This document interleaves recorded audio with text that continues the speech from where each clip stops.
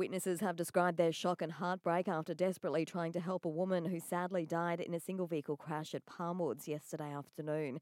It's understood a black Suzuki Swift was travelling south on Mackenzie Road when it lost control on a bend near the intersection with Foley Road before crashing into a tree and spearing down an embankment. A number of residents heard the crash and called paramedics before trying to help the 29-year-old female driver, but her injuries were too severe.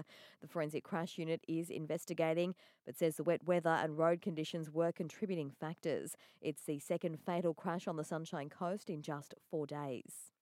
The Noosa Council's Fire Tech Connect program has reached its next phase when new firefighting technology will be put to the test.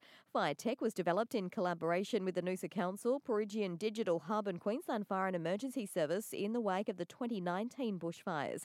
Program Director Lee Kelson says drones, fuel moisture sensors and robots are just some of the technology to be tested in the trial phase with the goal of boosting bushfire resilience. The VR example is where we can use the VR kit where it has the heat suit, it has the immersive experience where you can start to train firefighters. One of the problems with emergency services is how do you train people when you don't have a fire? So what this allows you to do is simulate those environments and then widely roll out that training.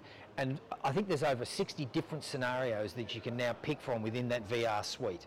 And the clock is ticking with one last push for organisers to be ready for the opening of the Queensland Garden Expo on Friday. The 3-day event will feature more than 360 exhibitors with close to 40,000 visitors expected. Event coordinator Kristen Vortier says setting up in the rain at the Nambour Showgrounds has been a challenge. So we've been here since last week, so it's a hive of activity. There's forklifts and trucks and just about anything you can imagine getting around at the moment. So our landscape display this year is a collaboration with several different landscapers coming together. So there's a big hole out there. I'm not sure what's going to happen, but it's exciting to watch.